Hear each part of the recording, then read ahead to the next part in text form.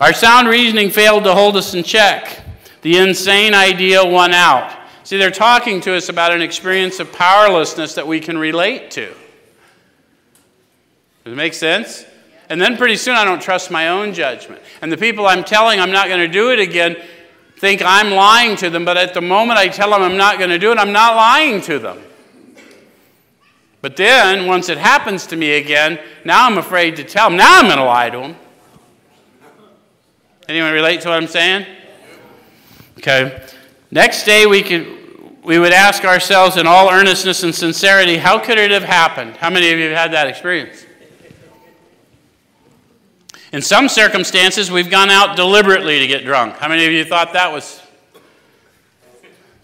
screw it, I'm going out and just, come on, we've all had a case of that, right?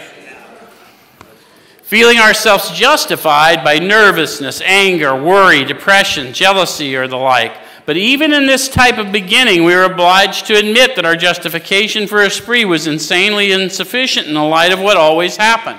Again, a lack of proportion, yes? We now see that when we began to drink deliberately instead of casually, there was little serious or effective thought during the period of premeditation of what the terrible consequences might be. Yes? So they're just talking about what it's like to be a real alcoholic in this chapter on more about alcoholism. If you're relating to them, then we need to keep reading. Okay?